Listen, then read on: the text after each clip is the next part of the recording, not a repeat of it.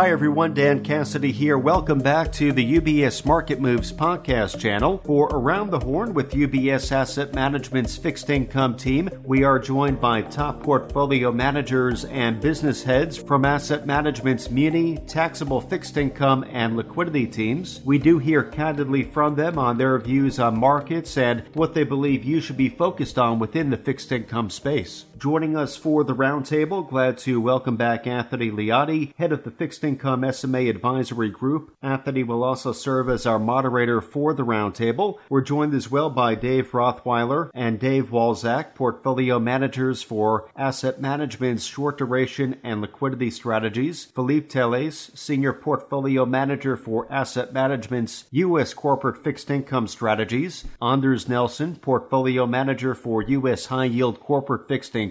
David Michael, portfolio manager for emerging markets, and Lisa DiPaolo, senior portfolio manager for municipal fixed income. So with that, Anthony, I'll pass it over to you to lead today's roundtable. Welcome back. Thank you. Another month, another Around the Horn. So, Dan, thanks for everything.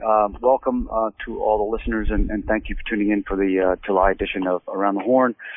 We are officially past the halfway point of the year. The All-Star break is actually upon us. And I'd say from a market standpoint, it's been an interesting 6 months.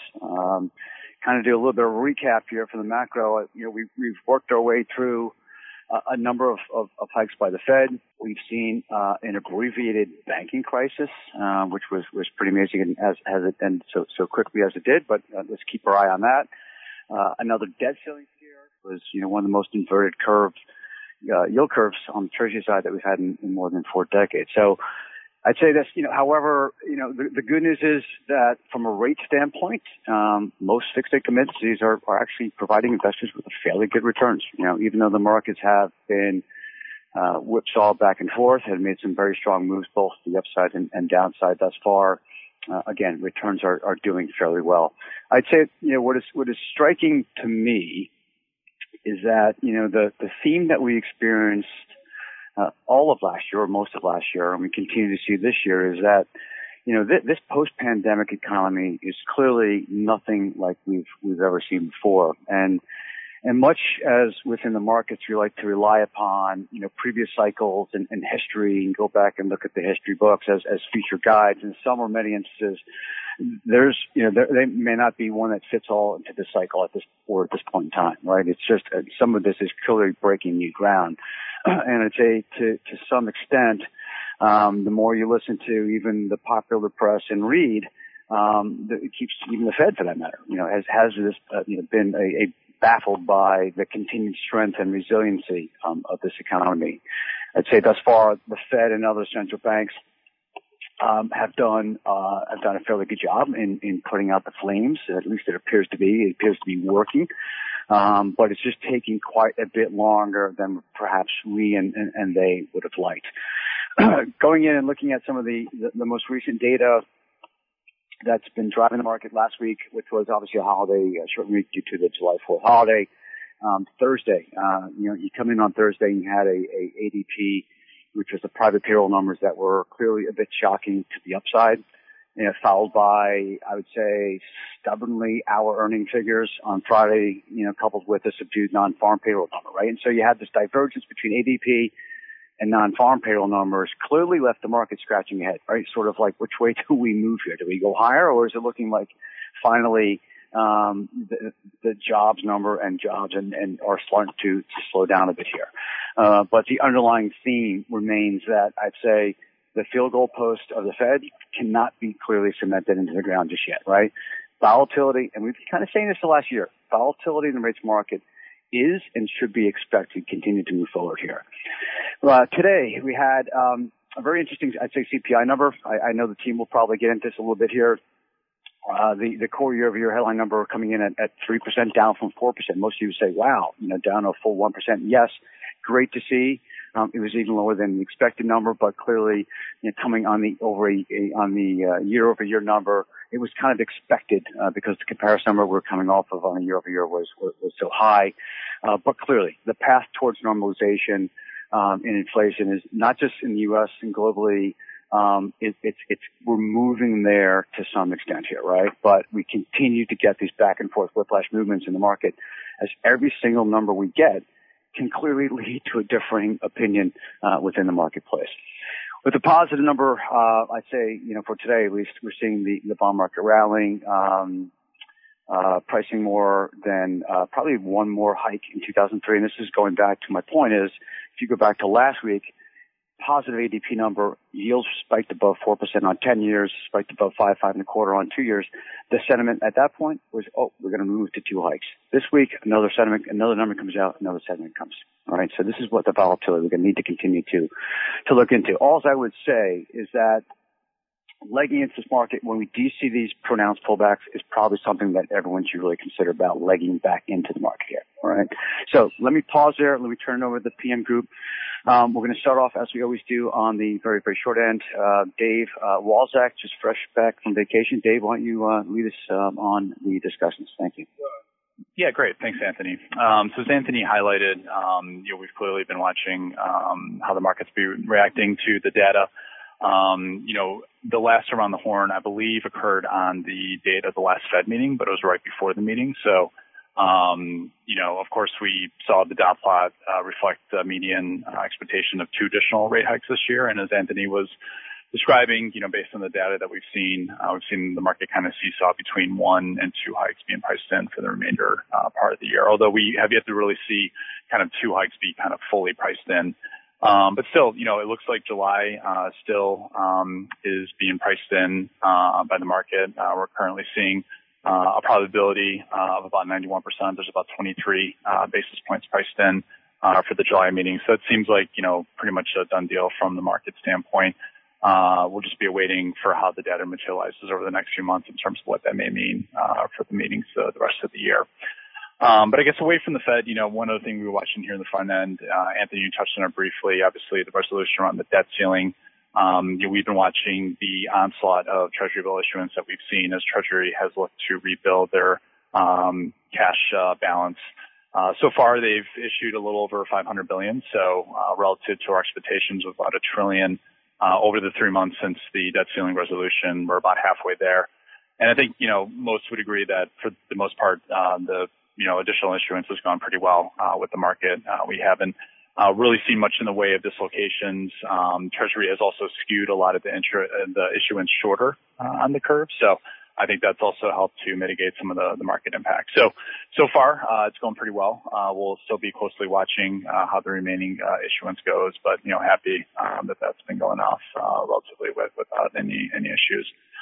In terms of our strategies on the estimated advantage side, with our Treasury strategy, we continue to remain neutral from a duration posture with our standard Treasury strategy. As Anthony was mentioning, we've seen quite a bit of volatility, especially in the front end as the markets repriced Fed expectations. So have felt that the neutral duration posture was best throughout this environment.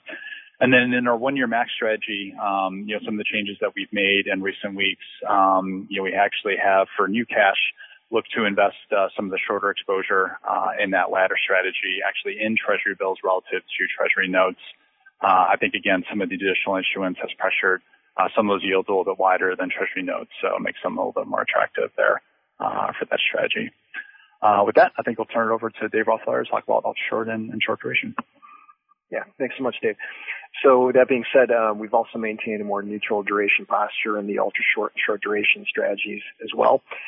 Post the CPI numbers this morning, rates have rallied with the 2-year now lower by about 12 basis points, and credit risk has been rallying in the front end with credit spreads probably 2 to 4 better this morning. Staying on credit, the Bloomberg U.S. Corporate 1 to 3 index has been rallying since the highs of March, which was about 130 basis points. We're down to about 73 basis points in option-adjusted spread. For both the ultra-short as well as the short duration strategies, we've maintained a higher rated credit profile, but we stayed engaged with credit and continue to favor financials such as Canadian, Aussie, and U.S. money center banks. With short industrial corporate nearing 3-year averages in spread, ABS continues to be another favorite asset class for us, and one that offers often higher yields, better spreads, better credit quality, and is also a self-liquidating asset. Think, monthly pay downs and shorter average lives. So again, we continue to only invest in prime, AA and AAA type ABS, and in the end, ultra short is yielding about 5.5%. Short duration is about 5.25%. So, getting back to corporate credit, we'll be watching more earnings releases later this week, especially on Friday. We have a lot of the money center banks starting to report. And with that, I'll pass it on to Philippe. Thanks, David. Yeah, I think for USIG, the bond gods have definitely given investors another opportunity to lock in 5.5% yields this month. And in addition to attractive valuations, we think U.S. investment grade remains attractive for a couple of reasons. One, the supportive macro environment, and two, the supportive supply and demand dynamics. Firstly, on the macro environment, economic data has been pretty resilient, as mentioned by Anthony, and really surprising on the upside lately. The economy is chugging along with annualized GDP growth of 2%, unemployment at 3.6%, and we're seeing a bounce in metrics such as house prices and improved sentiment surveys. The Fed is probably going to increase another 25 basis points, but have indicated that's going to pause, and the inflation print today reinforced what the Fed has been telling investors. Secondly, on the positive USIG supply and demand dynamics, the yield in the corporate indexes is now about 5.5%. You have to go back all the way to 2009 to experience yields this high. So yields are really attractive right now. And this is generating a good amount of demand for U.S. corporate bonds. And we have seen inflows into the asset class in the magnitude of $120 billion year to date, which corresponds to about 3.5% of the total AUM. So credit spread sitting at 1.2%. We think we can grind tighter in summer months with the expectation of a low supply. In terms of strategies for USIG SMA accounts, yield on the strategies are ranging between 5.25% to 5.5%. At the index level, the intermediate corporate total return is positive. It's up 2% year to date, and a little bit different from the Davids. We are targeting a duration that's slightly ahead of the index. We're trying to take advantage of the higher treasury yields, and the focus has really continues to be on companies with solid fundamentals and strong balance sheets that are backed by our research team. Credit quality remains high in portfolios. We had 70% of the portfolio invested in single A or better credits, and 30% invested in BBB in the latter strategies. And we continue to favor the front end of the credit curve. Treasury curves remain deeply inverted, so the yield is more attractive on the 2-year versus the 10-year Treasury. We like the banking sector, especially the front end of for the incremental yield and spread. But we have positive views on the tech sector, media, telecom, and energy as well. All the sectors with the good representation in the SMA portfolios. In the active intermediate strategy, our high yield exposure remains on the low end of our range at 2.5%, and the Treasury is at the high end of our range at 7.5%. Going forward, with the moderating inflation and outperformance of the front end of the credit curve, we expect to extend into longer maturity bonds to lock in attractive yields for the portfolios. This is it for USIG. I'm going to hand over to Anders Nelson, who is going to talk about the high yield strategies. Thanks, Philippe. On the high yield side, spreads are back to the tight end of the range that we've been stuck in for the last year. Spreads have been moving between, call it, 400 and 500 basis points over treasuries, and even dipped below 400 earlier this month, which is the same level we were at before the sell-off triggered by the regional banks this spring. We're in somewhat of an awkward spot right now with spread levels, despite the strong economic numbers that we've been seeing, because they trigger the Fed to push for tighter financial conditions, which over the medium to long term will hurt companies that maintain higher levels of debt or have floating rate exposure through loans and other borrowing facilities, both which are common for high yield issuers. Until recently, the market's been more optimistic of a soft landing happening, but in the last couple of weeks we've moved back into the higher for longer narrative, and we'll have to see if there is a change in direction with this morning's CPI print. We've seen this pattern play out a few times over the last year, and it will be important to keep a close eye on economic releases as well as Fed speakers. At these levels, we want to be nimble when adding risk and stay higher up in quality, but we are not too concerned because fundamentals are likely past their peak, but they're still very solid, and we continue to see upgrade momentum, especially in energy, which is the largest sector in high yield. Also, lower-rated issuers have been able to tap the primary bond market, which is an important avenue for lower-quality companies that rely on refinancing to manage their debt loads. Both factors are supportive of our view that defaults will only rise modestly back to historical averages this year. Also, if we take into account that volatility in rates has been higher than credit, we see that spread compression has been partially caused by the fast move in rates. And compared to credit spread levels, which look somewhat tight, all-in yields, on the other hand, look attractive, trading closer to the high end. And technicals are also supportive as the new issue supply hasn't kept up with investor demand. Later this week, we'll start getting Q2 earnings. At first, it will be mostly investment-grade issuers, and then we'll have high-yield companies report later on, which is typical. Forecasts have been coming down as we get closer to the date, which is typical. We also saw that in Q1 when a pretty low bar was set for earnings. With current valuations, it's going to be difficult to see a broad-based rally, but we do expect dispersion between names to pick up. Today, the short-duration high-yield portfolios yield 6.8% with a duration of 2.3 years and a BB- rating. Our other offering is the crossover strategy. It holds 45% in short-duration high-yield and 55% in investment grade. That yields 6.25%, has a duration of 2.9 years, and a BBB- rating. I'll now hand it over to David Michael to speak about emerging markets. Thank you, Anders. Emerging market spreads have rallied 27 basis points over the last month. Emerging market investment grade has been 13 basis points tighter, while high yield credits continued with a very robust tightening of 50 basis points. This has all been in the backdrop with 10-year yields widening by 23 basis points. Ultimately, total returns in emerging markets were limited, really with the sell-off in U.S. interest rates, but we continue to manage positive returns in emerging markets even through the interest rate volatility. Markets continued to reflect disappointment around the slower than expected recovery in China.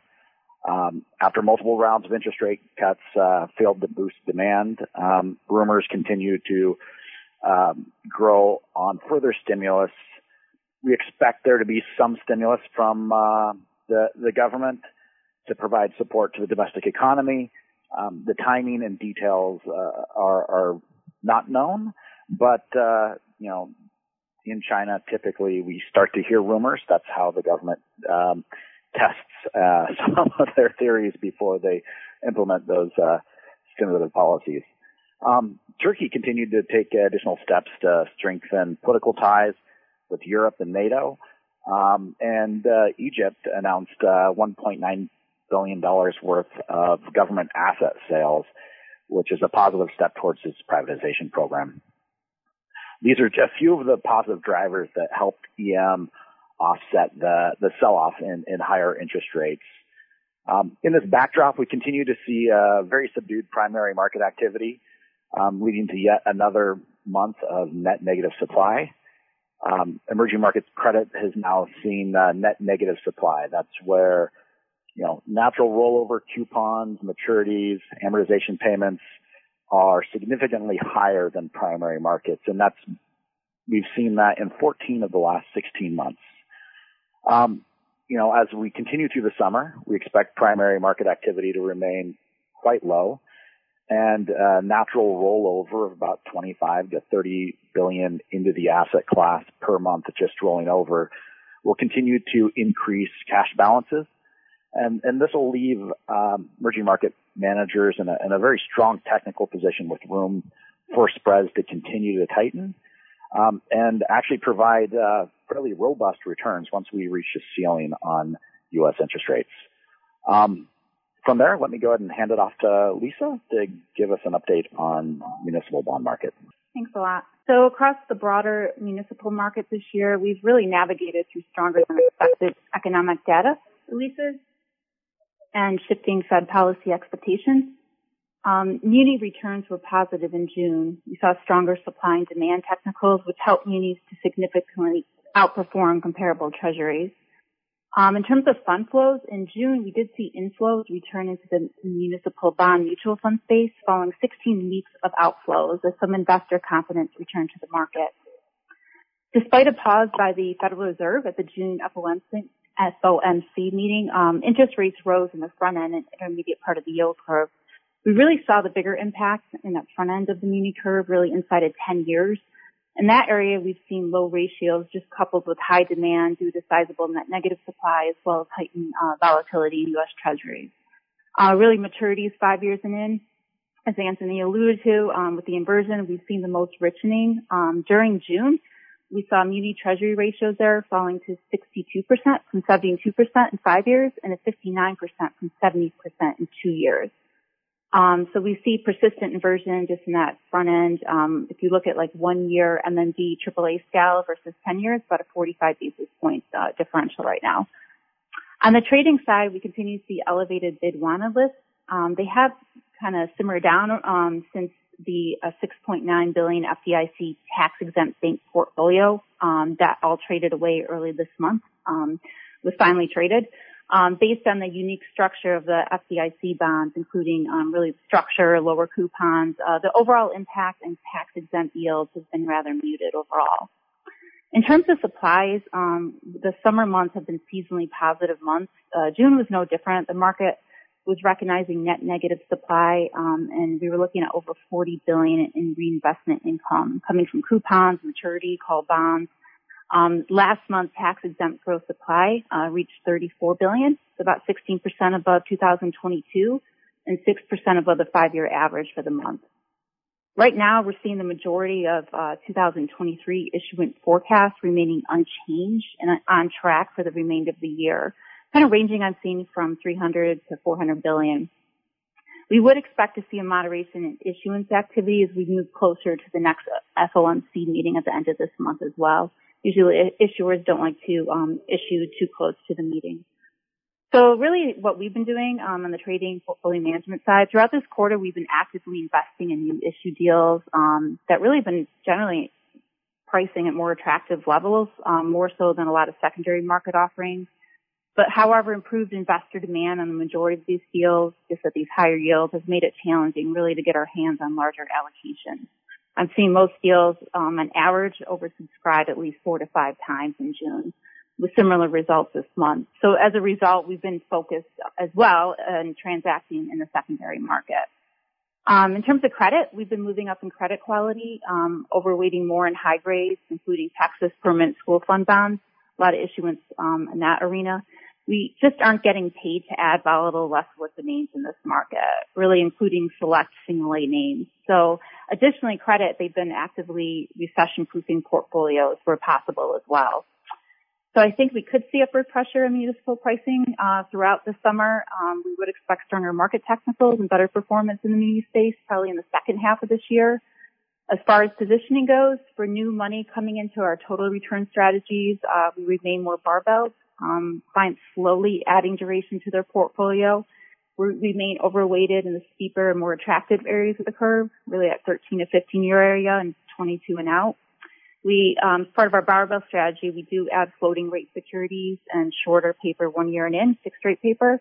It's just part of the overall strategy. We do maintain right now it's roughly over 20% allocation, to cash and cash alternatives.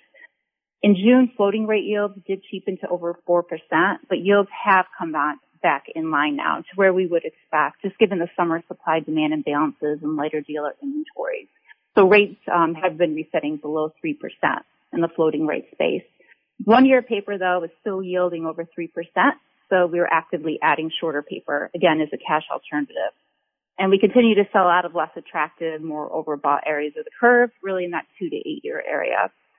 So looking ahead, historically, July has been a top performing month. I think just given the higher level of yields available in municipal issues, opportunities in select parts of the yield curve, and just overall continued strength in municipal fundamentals, I do think we are well positioned across all strategies.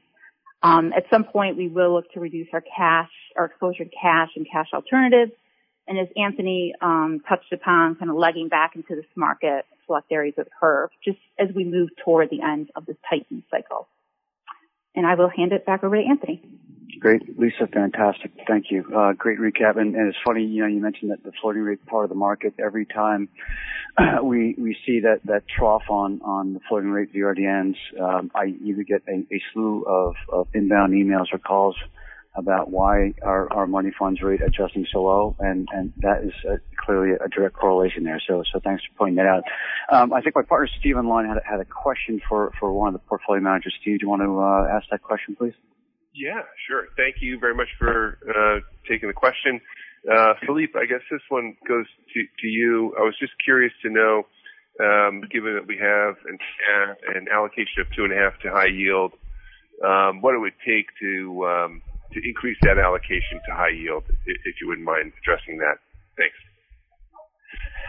Hi, Steve. Thanks for the question. I think, double B spreads are quite tight at the moment compared to triple B. So it's not looking very favorable versus our IG universe. And we are really focused on double B names that are quite strong fundamentally with a high likelihood of being upgraded to investment grade. So generally spreads in those names are already pretty fairly valued, and you take a backup in high yield spreads for us to increase the allocation to high yield. We can go up to 10%. We have been at 10% in the past, back in 2021.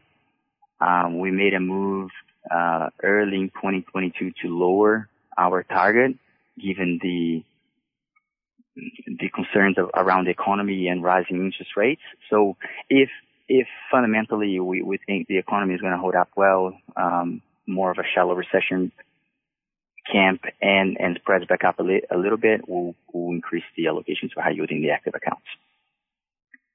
Awesome. Thanks so much, Philippe. Appreciate it. Mm-hmm. You're welcome. We appreciate that, Steve. Thank you. Okay, so that's going to, we're about coming up on the half hour mark here. We want to stay tight to that.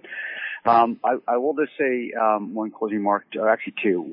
One, by all means, please reach out to, your financial advisor, who can then reach out to anyone on my team or the team that you have heard of for some additional discussions, related to the markets. There's clearly, like I mentioned, a lot of volatility going on here, and we are here to act and provide advice and counsel. Second, I'll say this, we continue to get a pickup, and you heard from a lot of these PMs here, fundamentals, technicals, everything remains right now in fairly good shape. A lot of clients are asking the questions about, okay, is it safe to come out and extend duration out there? I will point to an article that was released by our CIO, back in May, and it's entitled, it's a fixed income strategist piece entitled Preparing for a Pause. It does a great job at sort of talking through when is the appropriate time to potentially consider and moving out in the curve. We've talked about this a few times, legging into this market. And I think this does a very good piece of at least kind of bring it to attention, plan to see with you, our financial advisors and clients about, hey, when do we start to really think about taking some of that short duration and moving out and legging into this? Because some of these yields that we're seeing in the taxable market, as well as the muni market, we would have died for 2 or 3 years ago. And so we don't want to necessarily let this market go without some allocation to perhaps some longer-dated solutions. So with that, Dan, I'll turn it back to you right on the half-hour mark. Thank you again for everything. This podcast is presented for informational purposes only and should not be relied upon as investment advice or the basis for making any investment decisions. It does not constitute an offer to sell or a solicitation of an offer to buy any specific product or service. UBS does not provide legal or tax advice, and we would recommend listeners to obtain appropriate independent professional advice. Some of the views and opinions expressed may not be those of UBS Group AG or its affiliates. UBS Financial Services, Inc. offers investment advisory services in its capacity as an SEC-registered investment advisor and brokerage services in its capacity as an SEC-registered broker-dealer. These services are separate and distinct, differ in material ways, and are governed by different laws and separate arrangements. It is important that you understand the ways in which we conduct business and that you carefully read the agreements and disclosures that we provide about the products or services we offer. For more information, please review Client Relationship Summary provided at ubs.com/relationship summary. UBS Financial Services, Inc. is a subsidiary of UBS Group AG and is a member of FINRA and SIPC.